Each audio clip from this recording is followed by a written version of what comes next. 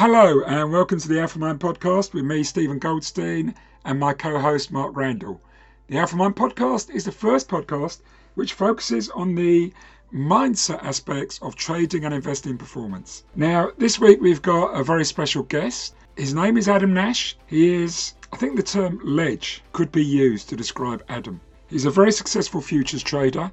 He's been trading for over 20 years in the London markets. He used to be a floor trader in the late 90s on the Live Pit in London, the London International Financial Futures Exchange, and then he transitioned to off-floor when the market went electronic and became a fantastically successful trader, and at one point was amongst the largest traders in the Eurobond pit. I've also known Adam for many years. We worked together in the mid-80s. So a very long time ago, and it's been great seeing him transition to become a really successful and outstanding trader. So without further ado, please join myself and co-host Mark Randall in welcoming Adam to this week's podcast.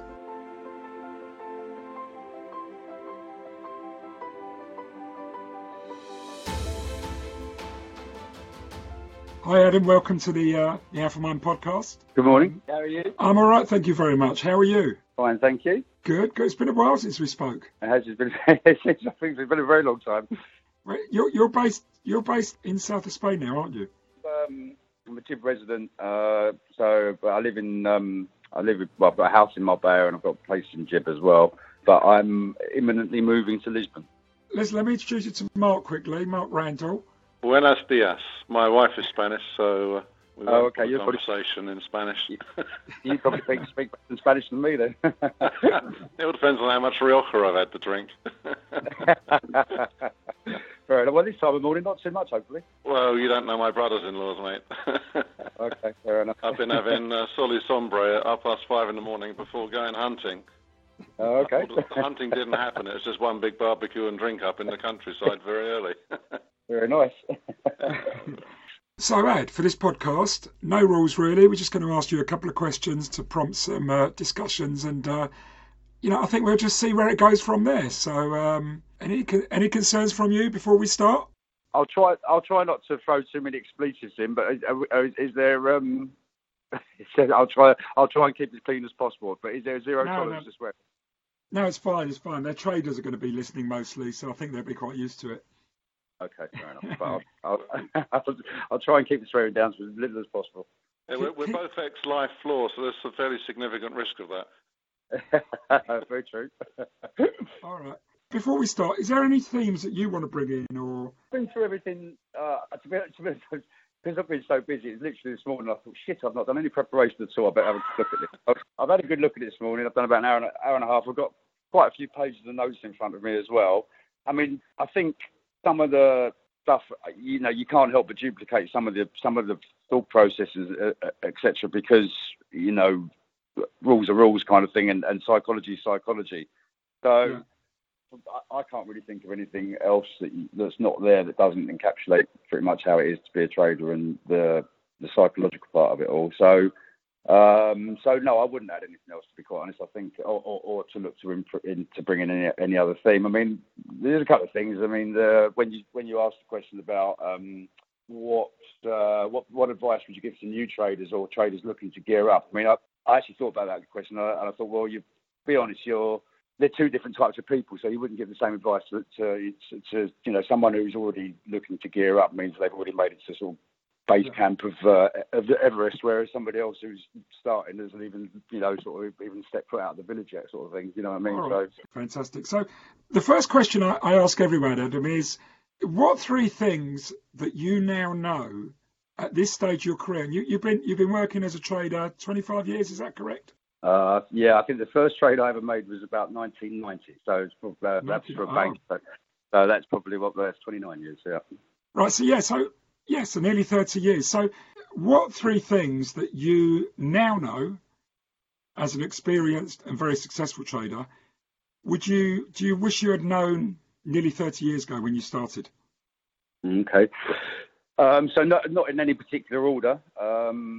But I think the first one is I've got my notes written down is don't fight the market. and by that I mean, the market always tends to have one prevailing narrative, and you find yourself as a trader in a position an awful lot of the time where you don't agree with that narrative. But the problem is that the market is being driven by that narrative, and if you try to go against it too soon, you're going to end up on the wrong side of the market, and you're either going to get yourself stopped out or sitting on a hefty loss, which obviously brings into play a whole different level of psychology that you've got to sort of hold your position even when you're making losses. So, the markets, I feel, they're always they're very myopic. They're very short. They can only deal with one narrative at any one time. And so timing is everything in terms of when you put your trade on, when you don't believe in that narrative, or when you can see what's going to the narrative that's coming behind it. So, and I've learned over the years many times that, you can, if you try to fight the narrative too soon, you're going to be stuck on the end of losses or actually taking losses. And so that's the first thing I would say to myself is timing is everything. Don't get into a trade too soon, even when you feel like you're 100% certain that the narrative is wrong. You've just got to, you've got to wait until the market seems comes into line with your view on that sort of thing. Yeah. So that would be the first thing. I think the second thing, and this is actually, obviously I've been trading for a very long time, and you grow as a person as well as a trader, and you change as a person, and you change as a trader as you get older as well, which I suppose when you get to my age, which is 48, you kind of feel like you're a bit of a dinosaur, and you always feel like you've seen it all, been there and seen it, done it, but you never have, because there's always other things that throw up in different circumstances and what have you. But the second thing I would tell myself, and go back and to the younger trader, which also ties into the first point, is the value of patience. I actually looked up the adjective impetuous this morning, and it said it was characterized by sudden or rash action or emotion. And when the markets are flying around and there's news come out, it can knock you off your plan, and you can end up getting sucked into trades you didn't plan on doing in the first place, and it also ties in the patience thing with timing. Timing is everything, and when you're younger, and and I suppose some of the traders who'll be listening to this today will be younger guys, and we've all been there. When we're younger guys, you can't help but be impulsive, and it's a very difficult thing to learn especially if that's the nature of your character as well. But it's always best to work to a plan and to just exercise patience as much as you possibly can, because if you go in too soon, as I said before, you go in too soon, you're going to have to deal with the psychology of having a position that's gone offside. Yeah. So that would be my second point. My third one, I guess, there's not just two or three things I'd tell myself. I'd sit myself down my younger self in a room and probably spend about 12 hours going through things. But and probably beat yourself around the head a few times. Oh yeah, exactly. Yeah, totally. But I think the third point is it's ego, I guess. I mean, everyone has an ego, and the type of character that you have to be, or the type of character that's attracted to the job of trading, you have to be very, very mentally strong. And so, with that mental toughness, everyone's got an ego, and it's about really sort of taming the ego and staying in the game. I've actually got staying in the game as written down, and that's if you wanted to put it into sort of sporting analogies, if you're a cricketer, don't throw your wicket away, understand the value of your wicket. If you're a golfer, don't smash a ball. If you're playing against an opponent, don't smash your drive out of bounds because you're just giving the guy a hole. And in football, don't dive in on a tackle. It's about basically staying in the game, knowing when to retreat, knowing when to stand your ground. And also, sometimes, when you're wrong, and you just got to accept that as being, as part and parcel of what we do for a living. And And so, yeah, ego. You just got to tame your ego and not let your ego get in the way of making decent decisions, which is not easy. Yeah. No, that's great. That's brilliant. I mean, it's 3 great points. I want to come back to some of those in a minute. I actually thought, do you know what? Mark, we've never put these questions to ourselves. I mean, what there must be. I mean, it's nearly 40 years since you started in this business. Mm-hmm. Have you thought about the 3 things that you would have told yourself if you could when you started? That if I look back, I mean, Adam, you probably would, if you reflect back to the life floor and think about the people that made a real success of it, they were balanced. The David Kites of the world, John Sussex of the world. They were balanced people. They had sort of a calmness about what they did. You very rarely saw them flustered, and yet they were dealing with. I remember Kite dealing with a lot of the market spread stuff, so the more complex side of pricing. In a pit environment, and learning to not get too carried away with yourself. You can get leery pretty quickly on a floor, and learning how to control that, and that sense of it's a journey of learning, and the fact that the market is broader than you think, and that tuning into the market and being aware of the market in as broad a sense as possible is a very useful way to start, rather than having tunnel vision and just think the market's the bid and the offer, which you all tend to start off with, that sort of focus of just staring at something and hoping it moves. But so the breadth of awareness is something that I know now is something that one needs to really pay much more attention to, but also manage yourself better. Even how you sleep, how you get up, how you engage with work, how you socialize across a market, because those social connections are invaluable. I don't know, Adam, whether you can reflect on some of those, having come from that type of environment as well. Yeah, I think having clarity of thought. I mean, are you just highlighting David Kite and John Sussex? I mean, for example, when I worked in the pit, and I'm a spread trader. I've always been a spread trader, and so I'd have and obviously you're legging in and out of spread, so you've got one side of the leg done, and then you're looking at. So I remember once I was looking at a guy from Samoa who had a load of offers in quite a lot of volume in red SEP, and the pit's going absolutely crazy, and I just zeroed in on Andy at Samoa and was like, that offer, you cannot miss that offer. That's the offer you've got to buy. And so there's all this, there's screaming, shouting, and 400 people going absolutely crackers. But Andy and Samoa was my only focus. And it's similar now. When you trade now, you get a lot. There's an awful lot of white noise, especially when it's really busy.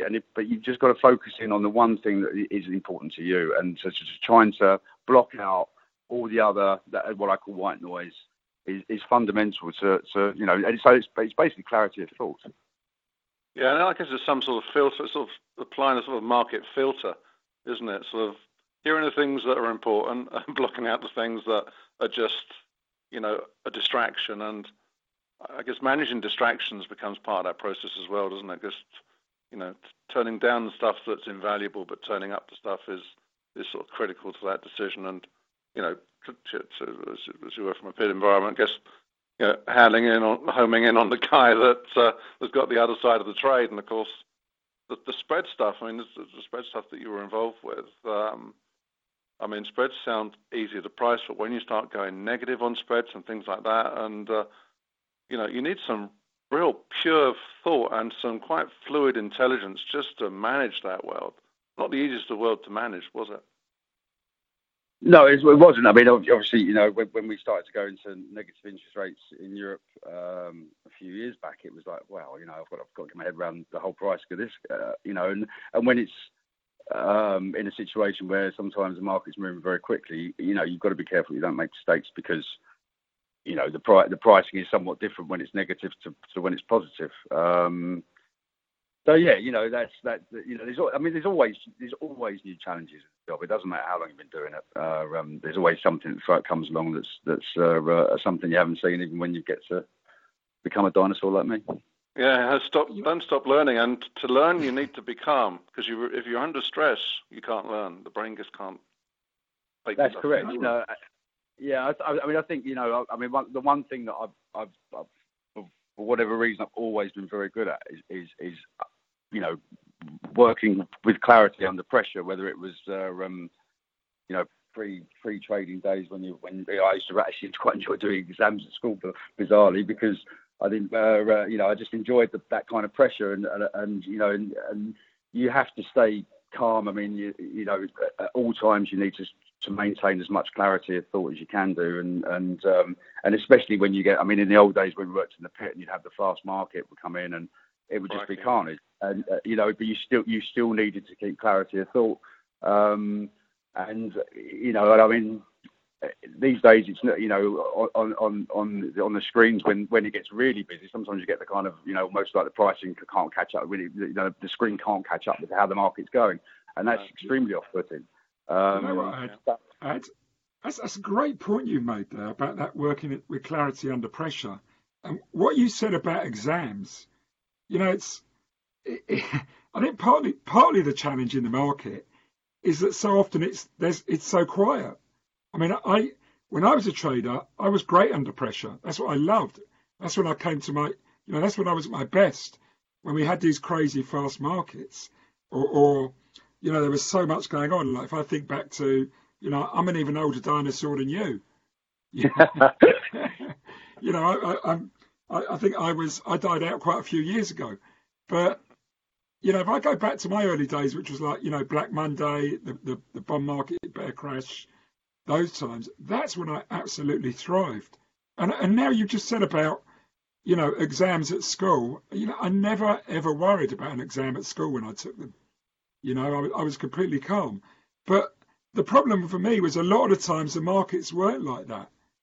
And that's when I got myself into trouble. That was a hard bit for me. Yeah, because that's another thing as well, especially for young traders as well. It's a really good point, Steve. Is that you'll get when you get quiet markets, we call them boredom trades. You sat there, there's nothing going on, and especially, and this is a real point I think for younger traders or new traders is trying to not trying to force something. If the market sat there all day and you sat there and for hours on end and the market's not moved, and then you get frustrated and and it's about quality trades, not quantity of trades. And so if there's nothing to do, don't do anything. And that's the hardest point, and that's the hardest part. And it's actually also learning in circumstances like that, when it is boring and there's nothing going on, just get up and go to the gym, or go for a walk, or do something else. Because the longer you sit there and the more frustrated you get, especially when you really, you as a younger trader, you want to make money, obviously, as much as possible. You're going to get sucked into doing a daft trade because you're just bored and you're frustrated. And so you're absolutely right. The psychology, there's so many levels of psychology in trading, but one of the big ones is to know when you're actually just trading for the sake of trading. When what you should be doing is putting your feet up and watching telly or something like that. Yeah, and that's part of the problem. Absolutely. Yeah, I mean that's part of the problem, isn't it? Because you're all sitting there waiting for something to happen, and you don't want to miss it. But then I think 90% of the time, maybe even more, nothing is happening, and you can step away. And I used to get into some real dark places during those quiet ones because I'd do something just to have something on, and then I'd get myself in a complete mess. And I'm sitting there at the end of the day, nothing is moving, and I'm waiting for it to come back. And it's interesting that the role of a trader is sort of that sort of always on sort of position of just in case you miss something. But you'd only get to 50 years of age and someone said to you, well, what have you done over the last 50 years? And your answer is, well, I've stared at a screen looking for a trade 10 hours a day and forgotten about the fact that I had a life as well. So exactly. this sort of requirement of your cognitive power and your ability to sense and see and feel the market and the opportunity is hugely dependent upon how you manage yourself to keep yourself fresh and available for being there when you can work out what the opportunity is. And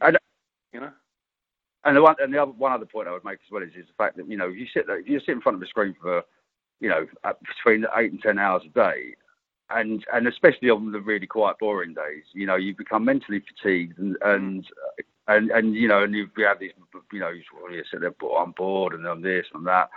And so if there is an opportunity that comes along, then you're not necessarily in the best place mentally to take that opportunity. Not going to anyway. See it, So it's a learning curve in terms of knowing when to sort of take a break and to step away.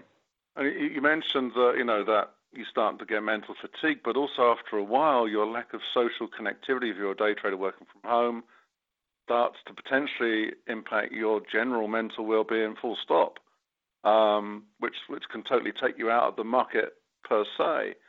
So, it's just critical that people realize, I suppose the message going back to 40 years ago, is just re-emphasize this point that it's okay to step away. It's okay to get work-life balance appropriate. It's okay to be doing hobbies that are sort of complementary with trading. Sport is very relevant because the psychology of performance is very, very similar. And it's okay to do that. It's okay to step away and just not be staring at the bid and offer and the depth of the market, and that's kind of your life. Yeah. Listen, another question I wanted to ask, Ad. You've achieved great success as a trader, and I probably haven't really introduced you properly to the audience yet, but we knew each other going back almost 40 years. You started off in the middle office at a bank that I was working with in my first trading job, and then we lost touch after that, and we were reintroduced quite a few years later, by which time you'd become a great success on the live floor. But I think a lot of people will be interested about that journey, because so many people who would be listening to this will be either on some sort of journey or might be thinking about that journey. And I'd love to hear about that journey you went through. Okay, well, I mean, I actually, so the bank in question was Long-Term Credit Bank of Japan that we both worked at, which is long time gone. Long time gone. Yeah, we made sure we killed it, didn't we? Yeah, it was AAA when we joined as well. So I did actually transition from sort of dealer's assistant into being a trader there after you'd gone. I mean, to be quite honest, I think I joined the bank when I was 18 years old, and I think I was trading by the time I was 20, and I was a kid, and I mean, I didn't understand the gravity of what you were doing, kind of thing, or what we were doing, and no, I don't think the bank. It was just fun. It was fun. I mean, I was like, wow, this is fantastic, and but it was fun. It was almost entertainment. It was hard work. I was there for long hours every day. And it was, but the stress, I think that, at that stage, at that age, you're almost not, the stress levels, they don't come because, you don't really treat it as with the seriousness it should be treated with. But then after about a year or two of trading, I'm not like, okay, well, the stress levels go through the roof, so I worked for LTCB for 5 or 6 years, and I moved on to BNP. And I traded through different. I think the first job I had trading was I was trading cash. I was trading Swiss cash, I believe, actually, and then went on to doing FRAs, forward rate agreements, IRSs, interest rate swaps, and then futures to hedge that kind of stuff as well. Arbitrage. Went on to work for BNP, Banque Nationale de Paris, and was there about 18 months, and actually got made redundant from there. They got rid of our whole desk, and that was actually a huge. That was, psychologically, that was a real blow to be made redundant, which was another learning curve, a real learning curve, actually. I was lucky enough to get placed with another bank, and I was only there for a short period of time. And at that stage, a lot of my mates were on the life floor, and they seemed to have a lot more fun than I am, and they were earning more money than me. So I decided that was probably the place I wanted to go and work. And I got a job as a phone broker for Credit Lyonnais Rouse, and they were very good. They kind of knew that basically I was using them to get onto the floor so I could get my badges and then become a local. And that was in 1996, I believe. So I've been an independent trader or a local trader, however you want to describe it, since then. And I just an anecdote that I was thinking about this morning, and talking about the transition of going from a bank trader to a local trader. Now, when you trade for a bank, or I guess a hedge fund as well, you're looking for large moves in the market. You're not looking for you're not looking to buy twos and sell threes. You're looking for 10, 12 basis points at least, or at least like we did back in those days. And if the management came over and asked you why you had a position on, you had to justify those positions. And, you know, with a thoroughly worked out idea of, well, I think interest rates are going up, or I think interest rates are coming down, and the curve's misaligned, et cetera, et cetera. When I first went onto the exchange, onto the life exchange, and to trade, my focus as a trader had gone from, you know, trying to take 12 points out of the market or 18 or 25 points out of the market to basically buying twos and selling threes. But was such a lot, you know, it took me ages to get my head around that. And I actually remember, I think the first trade I did in the pit, I was backed by a couple of locals who I used to stand next to when I was sort of doing a few bits and pieces for Rouse. And I think I bought 20 lots of the second month in the Euromarks. And I walked out the pit, went off and had a cup of coffee. And we've gone for about an hour and a half. When I came back, I think I was a tick and a half offside. And I think I ended up taking the loss as well. And the two guys were backing me were like, "What the hell are you doing?" You know, and I was like, "Well, I've got a trade. I've got a bank trading mentality here." And they were like, "Well, you know, you're not going to last very long down here if that's the way you're going to trade." So, you know, and you know, luckily they took me under their wing. I watched them how they traded. They were spread traders as well, which is why I became a spread trader rather than being what I would call a directional trader, which is buying twos and selling threes. I'm buying SEP to sell red SEP or whatever, and looking for a curve play, you know. Yeah. And so that transition from a banking mentality to being a local, you know, I mean, I picked up pretty quickly, but you know, it wasn't without its bumps, and it was quite, you know, but there was quite, well, there's obviously a massive difference in doing that. And then once you get to that stage, then you have to transition on to, you know, obviously 99, well, the Euromarks was closed down because we went electronic, and then you had to go back to working on screens, and then you know, and I think that was where really my experience of having been a bank trader and then having been a local on the floor really stood me in good stead, because you know, you're not seeing the flow coming in from the, you know, on the exchange on the floor. You look across and you could see Salomons or JPs putting in you know, they're going to come in and they're going to hoover up about 10,000 the front month, and you could see them come in. Whereas on the screens, obviously you don't see that coming. You just see it hit the market, you know, and so you had a natural advantage when you worked on the floor. And then so to go from a bank trader to a local trader, then back onto the screens, the mix of experience of the two really helped me out. And I think when I was thinking about this earlier on today, one of the big things as well is you know, you hear, I mean, I've heard this many times in offices since we left the floor, where some guy will, you know, an order will go through, they'll lift the market, and then they'll lift the next price, and then they'll lift the next price, and they'll lift the next price. And people next to them going, "Why the hell is he doing that?" It's like, well, this guy's probably a hedge fund guy or a bank guy, and he's got such a large order to do that your day depends on buying twos and selling threes. He just wants to get the deal done. So if he's paying twos up to sixes, he doesn't care, you know. And I think if you've not been in the banking side of it, that to get your head around the fact that people are willing to give away a tick, 2 ticks, 3 ticks, 4 ticks to get a trade on is actually it's a difficult thing to do when your mentality is basically, if you buy twos and sell threes all day long, that's a great day for you. That's really interesting, actually. I mean, that's a great summary, and you know, there were so many questions I've got from that. But that last point is so key, because you know, when you're sitting at home trading and something's happening, there's this temptation to think, are they trying to screw you? But actually, they're not. They've just got something to do. I mean, when I was at a bank, you know, we had orders that we just had to fill. We'd get lifted or given by a large customer, and we didn't want that position, and we just wanted to get out of it. And you just had to find the next bid or the next offer. And you keep doing that until you'd cleared that position, you'd got a loss, and then you were back balanced again. But for anyone who might have been on the other side of that order, they're probably just assume that I'm trying to screw the market over. Yeah. It's very true, you know. Yeah. Flow is very interesting because you don't know what. I've been on the bank side myself and seen the various flow come through me to hit the market. You know, you've got a sense, is it against cash? Is it a closeout? Is it an option cover trade? You know, is it an opportunity trade? And as a broker, you know, playing market for 1,000 lots when there's, you know, 50 on the offer, but you can see the depth on screen. And, you know, the client senses the depth as well. And he'll just say, yeah, pay up to 8, I just want the trade on. And he may be closing out.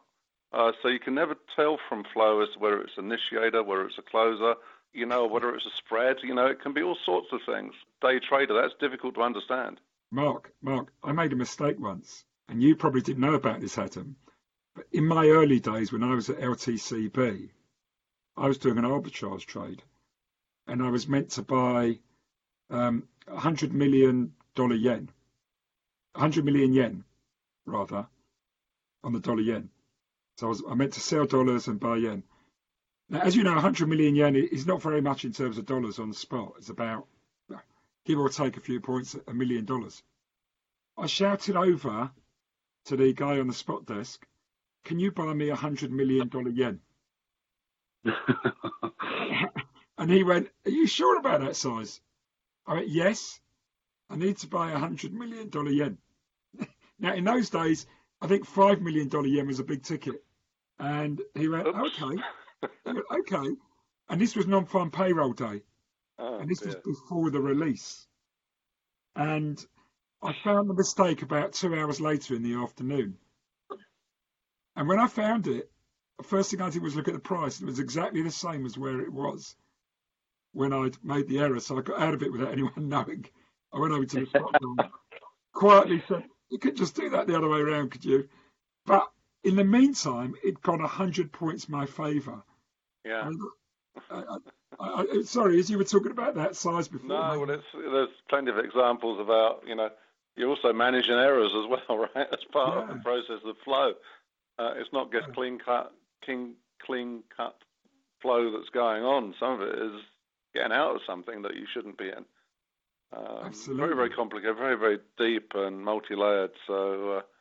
And sorry, but another point as well is, especially especially on screens these days, is that you'll see an order go through, and you'll see, and it might be in 1 month, it could be just in the bunds or something like that, or it could be the BTP, or in what I do is the arrival contracts, and you'll see 1 month being bid up, and it start forcing the spreads up and down either side of it, etc. And when it's a relentless order, you think, Christ, what do they know that I don't know? But then, as Mark said earlier on, this guy could be getting stopped out. You don't know if he's getting stopped out on a massive position. He could be initiating the position.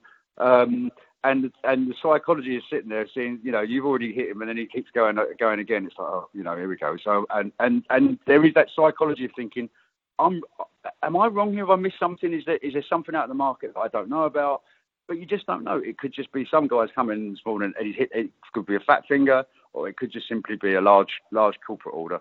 And that's again plays into the psychology of sort of knowing or trusting yourself that actually this is now misaligning price wise, whether it's misaligning against other fixed income markets or it's misaligning in terms of spreads in a Euribor market or Eurodollar market. That's and actually they sort of opportunity they turn into opportunities. But when you go early on something like that, it doesn't feel like an opportunity because you're already offside. But the hedge fund guys will be doing trades in yards and yards of size, and and they might be doing it over even 2 or 3 days, and that's both getting out and getting in, and then quite often, if they're doing it, there's usually somebody else doing it. It's quite rare that you just think of an idea on your own, and that gives the market a trend. Yeah, I mean that goes back to what I was saying earlier on about narrative. I think I've never worked in a hedge fund or anything like that, but I get those guys as the same way as all. If you're in a trading office, we all speak to each other. Hedge fund guys, they all speak to each other, and and you get that crowded trade where everyone's pushing it, and that's normally when you get towards the end of a narrative because everyone's pushed it, and then when one goes for the door, they all go for the door at the same time, and you get a massive blowback on a position or on a narrative that's made people a lot of money for a long time, and it's always about musical chairs. It's like getting out before everyone else decides to get out. Yeah. You said earlier, I mean, this narrative is a thing that you brought up at the very beginning, and it doesn't always get the exposure it should. So it's great for you to bring that out. Have you got any examples of that in your career where you fought the narrative and it was turned out to be very painful? Everyone loves hearing these stories, not the ones where you made loads loads of money. I've probably tried to expunge those memories, to be quite honest. And but I'm not sure that I can actually think of one off the top of my yeah. There's been plenty of. I mean, that's why I wrote down earlier on that one of the things I told my young self is not don't go against the narrative. But yeah, there's been plenty of times. I mean, because one of the things about leaving the exchange and going onto the screens is that suddenly you've got a huge number of new products that you could trade if you're that way minded, and that goes back also to the boredom side of things, where you think, oh well, I'm bored, my market's not doing anything. What else? Something, and you end up trading a market you don't necessarily understand. And I think there's definitely one of the things that I'm really bad at trading is indices futures. And, the amount of times where I've thought, these stocks they just keep going, they're relentless. I mean, the QEs, back when the US started the QE, et cetera. And you think, well, this just can't keep going. So you start shorting, you get stopped out, and so certainly been on the wrong side of that narrative before. But there's been numerous narratives going back. When you've done it for as long as I've done it, there's numerous times when I've gone against the narrative, and it's been very expensive. Put that out of your memory now. Thank you. Mark, any thoughts on that? I've seen clients go against the narrative. I've seen the market go against the narrative sort of by mistake as well. There was a Spanish Bono contract that Life decided to launch in a very awkward way. It decided to call it was the 10 año bono, which is the Spanish bond market. And they did this massive advertising campaign in Madrid with like projections on walls, and they left the sort of squiggle above the N off of the marketing, which basically meant they were selling the 10 anus bond, which caused some degree of consternation across the entire market in Madrid. And I was sitting on this, my desk, getting flow from a lot of Spanish clients. I looked after an awful lot of the big Spanish clients in the early 90s, I think. And they said we're not going to trade this stuff because we want to support our market and our brothers in the Spanish business. And up pops the pricing on day one, and it was basically it was coming out of U.S. investment banks. The pricing, it was three big figures wrong, which is significant. Not 3 ticks, but 3 big figures wrong. And suddenly I've got this sort of Marquito thing, which is what they called me, the junior version of Mark. Where's the offer? Mine. And I think we bought like 3,500 lots. It was like the biggest ever sort of volume of day one of any new Life product. But what it was a Spanish bank arbin 3 big points between the new product in the London market and that existed in the Spanish market. Wow. And I guess ran that trade to maturity. And the FT was saying, Spanish bond launches on Life with this massive volume, great success. Didn't trade it again. Day 2 volume was like 10 lots or something. But it just shows you that, professionals can really, really mess up. And so price action isn't necessarily what you can expect, and may present it to be an opportunity. And that's where whatever you're trading, understanding what fair value is pretty bluntly very, very critical.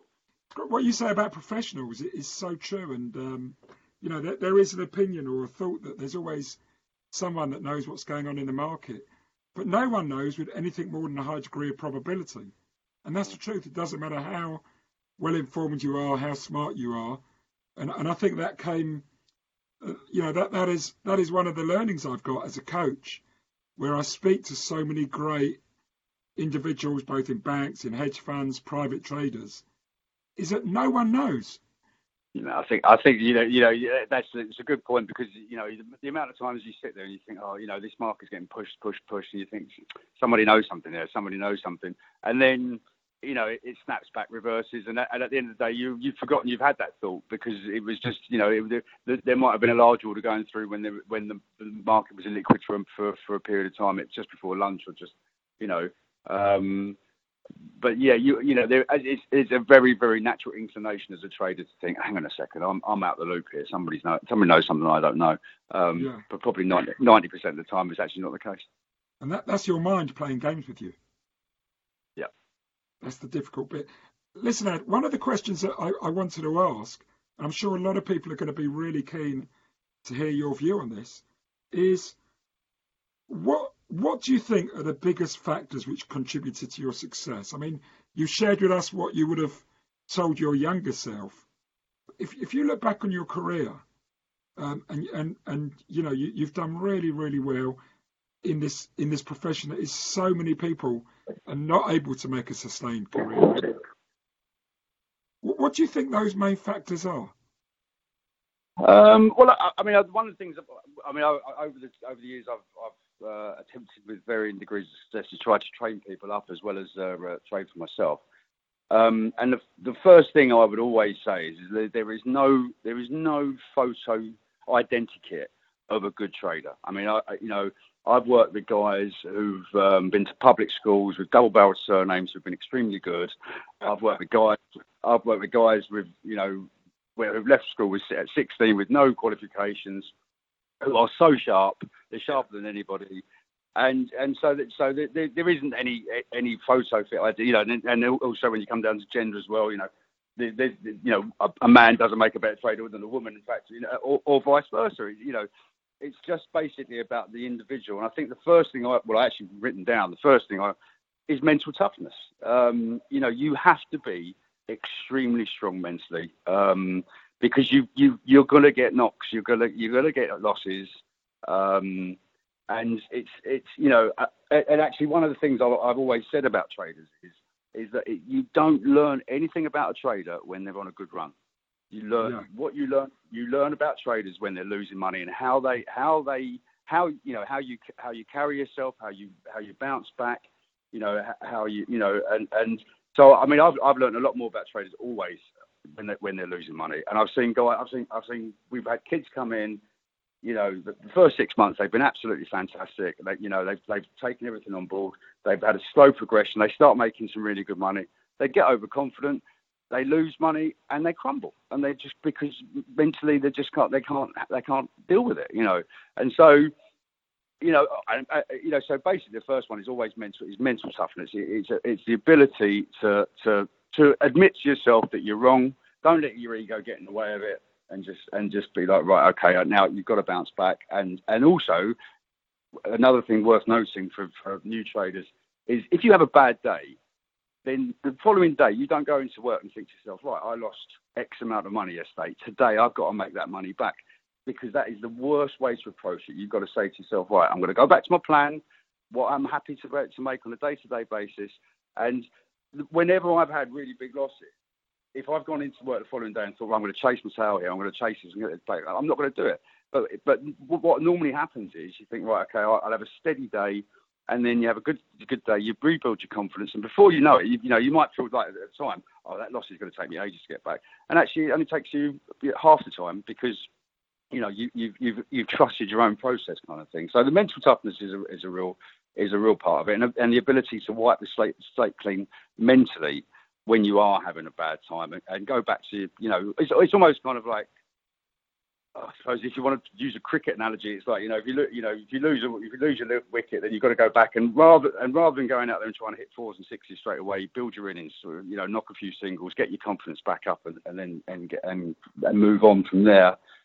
And then the other thing about being successful is adapting all the time. I think I've seen guys along the way who found a niche or some kind of anomaly within the market, which they've managed to exploit fantastically well. They've made a load of money, and then suddenly that anomaly goes, and or that narrative might go as well, and suddenly they're in a situation like, wow, okay, so that's how I was really making money. That's now gone, and so you've got to adapt, and you've got to look for other ways of trying to make money. So you've always got to adapt, because the market's always different. These days with the algorithms aren't always the same. They'll push the market for a while one way, then they'll do something else, and that'll catch you off guard. And I think also the other thing is like, you've got to be humble, because you've got to, the thing with markets are, and the thing with trading is, you have never ever cracked it. No matter how long you've done it, how long you've done the job for, no matter how much experience you've got. Whenever the biggest losses I've ever had is when I've got blasé and overconfident and just thought, oh, I can't do anything wrong.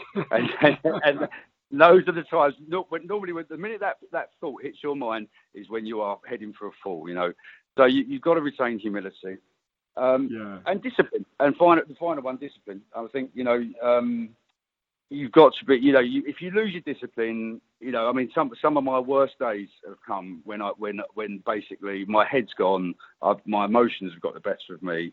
I start chasing something, I get stopped out, and I think, one of the cardinal sin is get stopped out of something and put the trade straight back on. I've done that numerous times, and it's taken me years to learn that lesson. That's a horrible you've got to, so you've got to maintain your discipline at all times, and do the things that, if you start to build a successful track record, you've just got to do that over and over again, because those processes have got you to the position where you can be successful, and so you've always got to trust those.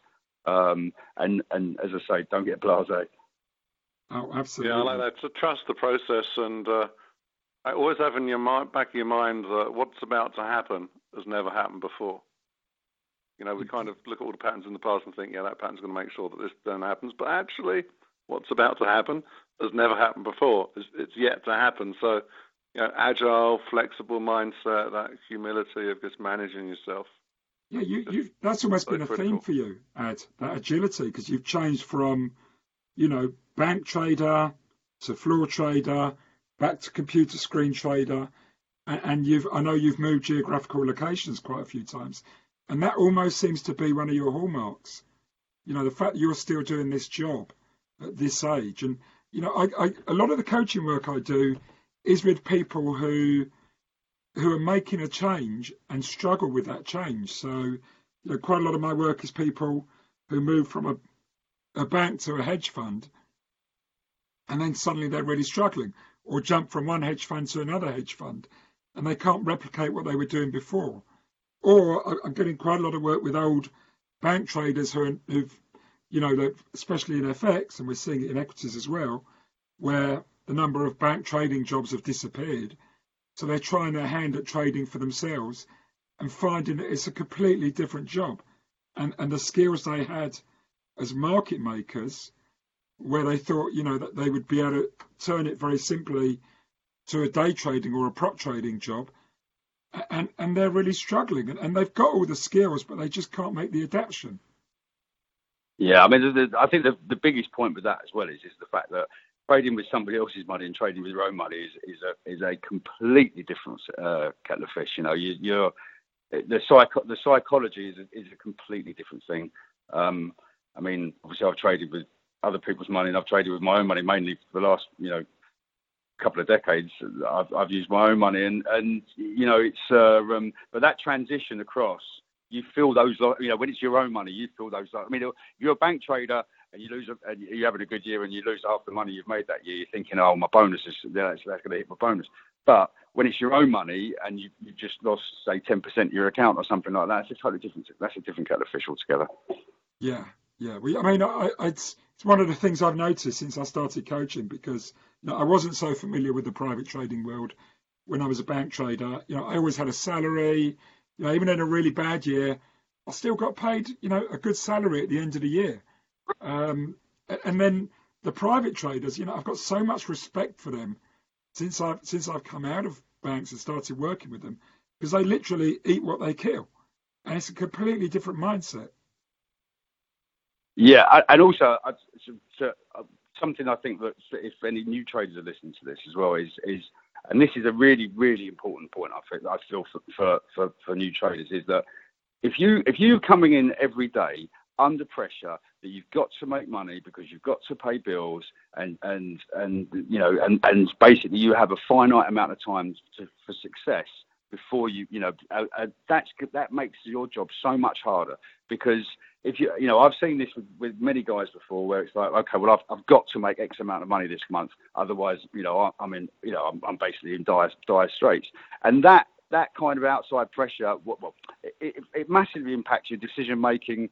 And so for any new traders, you've got to sort of think to yourself, you've got to have to give yourself a period of time to learn the processes, to feel, to get comfortable with what you're doing. And the more outside pressure you have to succeed in a shorter time frame makes your chances of success actually, certainly diminish, Yeah, these were two themes that both our last podcast interviewers made exactly the same point.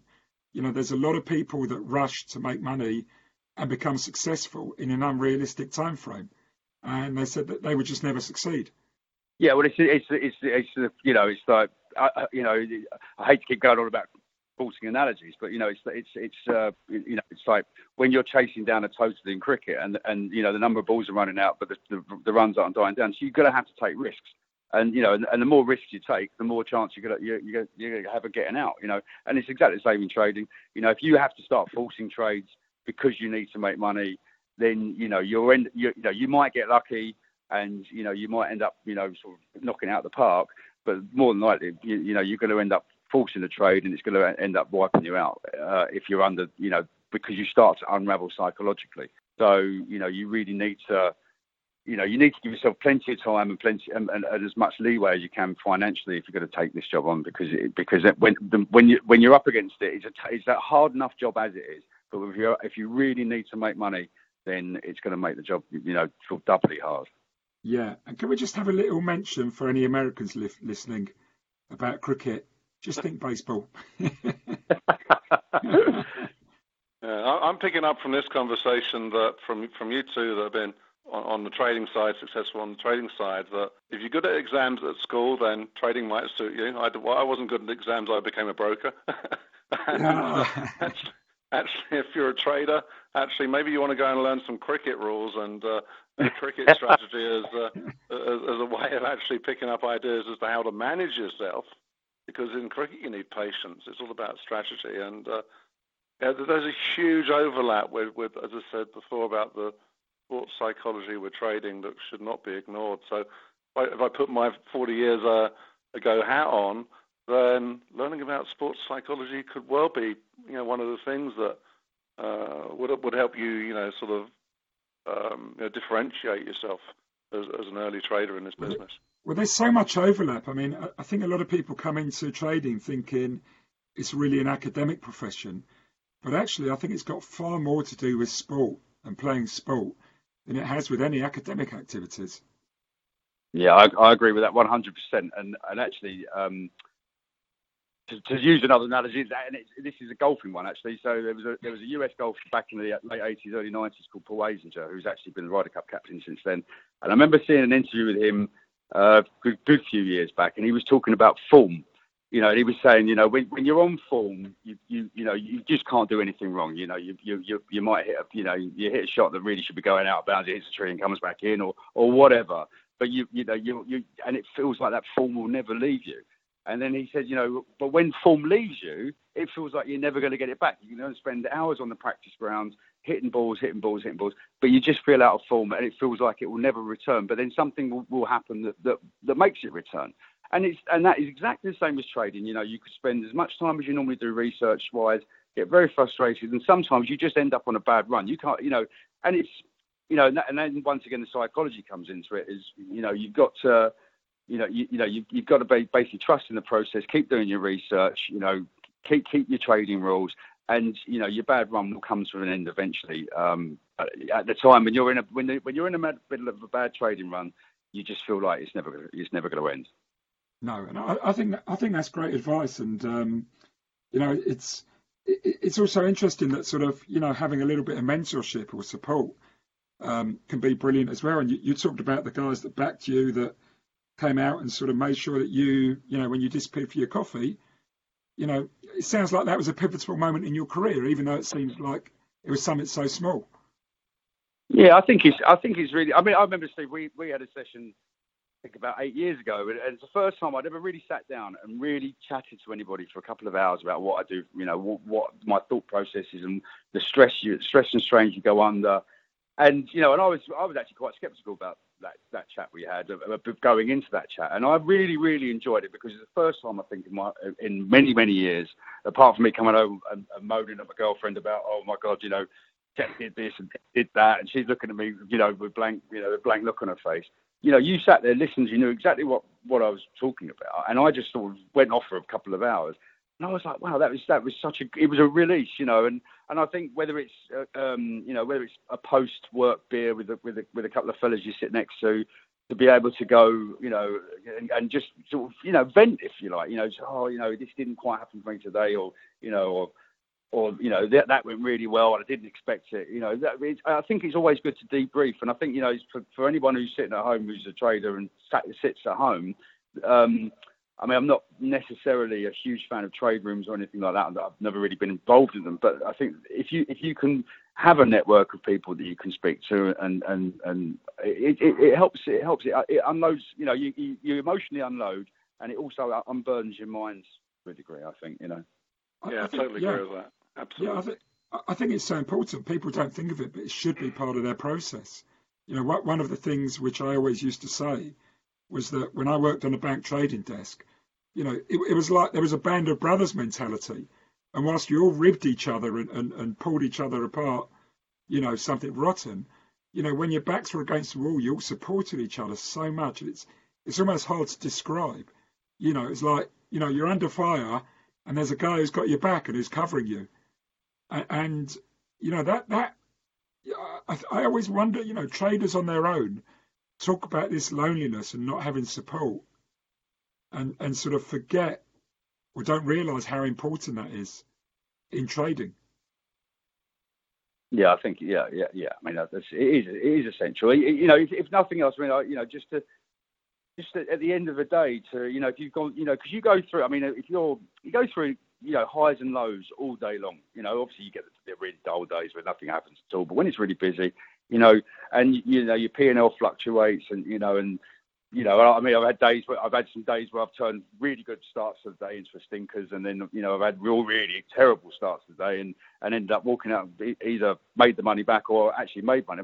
Oh, that's fantastic! But the thing is, you're walking out, you're buzzing, or you're really depressed, and and to go home or to stay at home and walk downstairs from your office, to have that, to not be able to release the emotion of that. That builds up. So I think it really is essential to be able to see. They've got someone to be able to talk about it. Yeah. No, I think so, and I don't think this aspect is understood enough. It's very interesting. There's someone I know that came off the life floor that remarkably successful in investment banking and went back into, I think, just being a day trader, but he does it from home, and he gets out of bed in the morning, gets himself sort of casually dressed, goes for a walk, and then walks back into his house as though he's walking back into work. He does the same. He makes sure he has a lunch. And of course, there are these periods of time when you can have lunch in markets. And at the end of the day, he actually gives himself a sort of an end time where he puts down his things, he walks out of his house, goes for a walk, and walks back into his house as though he's coming home. And he changes his mindset from being, totally 100% market focused during his trading day to being obviously a slight eye on the market for anything nasty overnight. But he shifts it to being family focused. And he uses that sort of, walking out of the front door and back into the front door, just his process for managing the fact that he's got a day life, but also he's got a family life as well. I think that's brilliant. I mean, I was about to sort of make a joke at you about that, but actually there's something really, really valuable about that. Yeah, it's just, it was, and I've heard it from somebody else as well that works in a normal corporate, but they work from home, and she does the same thing. She essentially walks out the house and then walks back into her house as though she's walking to work, because she said that you can guess time flies when you're at home. She tends to work more at home than she does at work. And I think you could say the same for traders. It's sort of more intense, you're more focused, you're looking at more things, and suddenly it's like 8 o'clock at night, and you've forgotten about the fact that actually, crumbs, I've got to find time for myself. And that's self-management, isn't it? This is all part of this psychology. The more present you are mentally and in yourself, the better you will trade.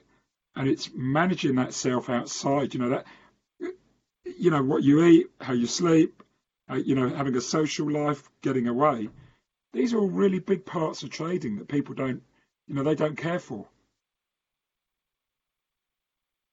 Yeah, I think also the one other thing I'd say is the example that Mark's just brought up there. I mean, it's it's the first time I've ever heard that somebody does that. I think it's actually a fantastic idea because I work between home and work in an office with other guys as well at times, and there are no hard and fast rules to this game, and it's basically what works for yourself, and if it works for you that you walk out your home and then walk back in the door and that's the start of your day, then fantastic. It doesn't matter what you do. If it works for you, then just keep doing it. And that's brilliant. And do you know what? I'm getting a feeling, we've got to start wrapping this up.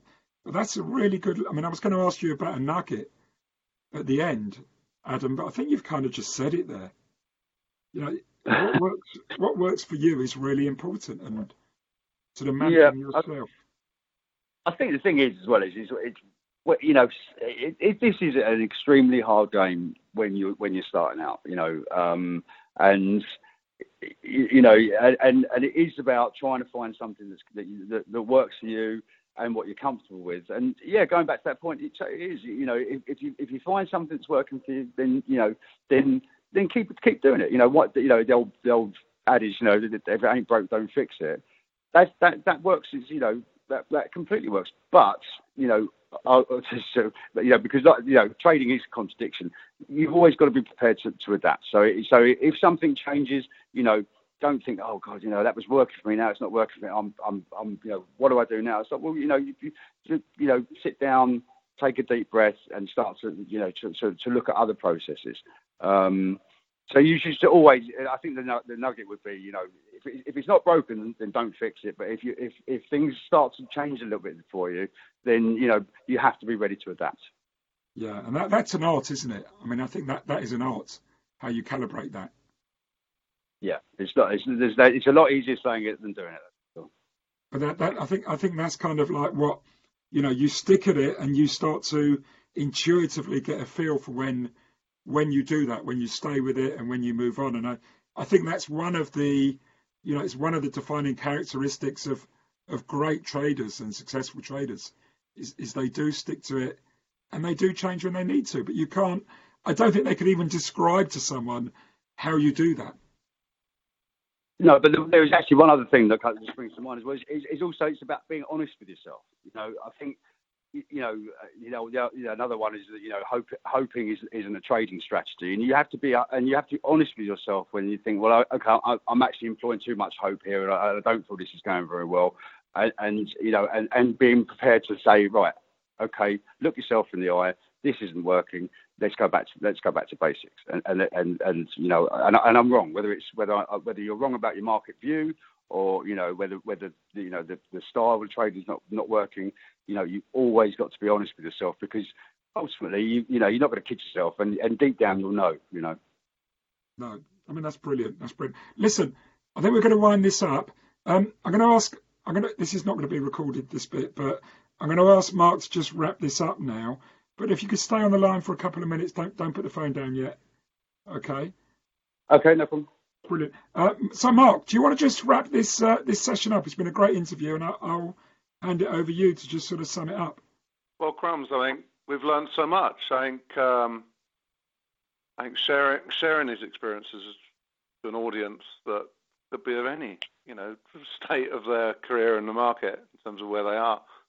But Adam, I think I'm very, very grateful for you coming out and being so frank, and so honest yourself. I think you can tell from, just your tone, just how committed you are to, the market. And as we all are, those that have come from the market, there's this sort of this energy that comes in conversation. And I think that's come across very, very well today. So we're very grateful, myself and Steve, but also I'm sure the audience will get an awful lot out of this. So we thank you once again. Okay, it's been a lot of fun. Thank you. Thank you for listening today. This has been a lot of fun talking to Adam. As you can see, it's a topic we're passionate about, and we know most people who trade and are involved in trading and investing are really passionate about this mental side of trading performance, the real challenge, the real art of trading. That's where great performance comes from. You know, we have many other resources on the subject. You could check out our blog, alphamindblog.blogspot.com. You can follow us on social media at alphamind101. That's my Twitter handle. You can follow Mark at themindguys.com.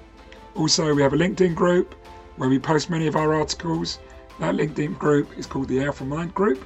You can also check out some of our previous Alpha Mind podcast episodes and subscribe to it so you don't miss any future episodes. And we've got some brilliant talks coming up, which I advise you not to miss. Please rate us also on iTunes. That will also help. Thank you very much for listening. Goodbye.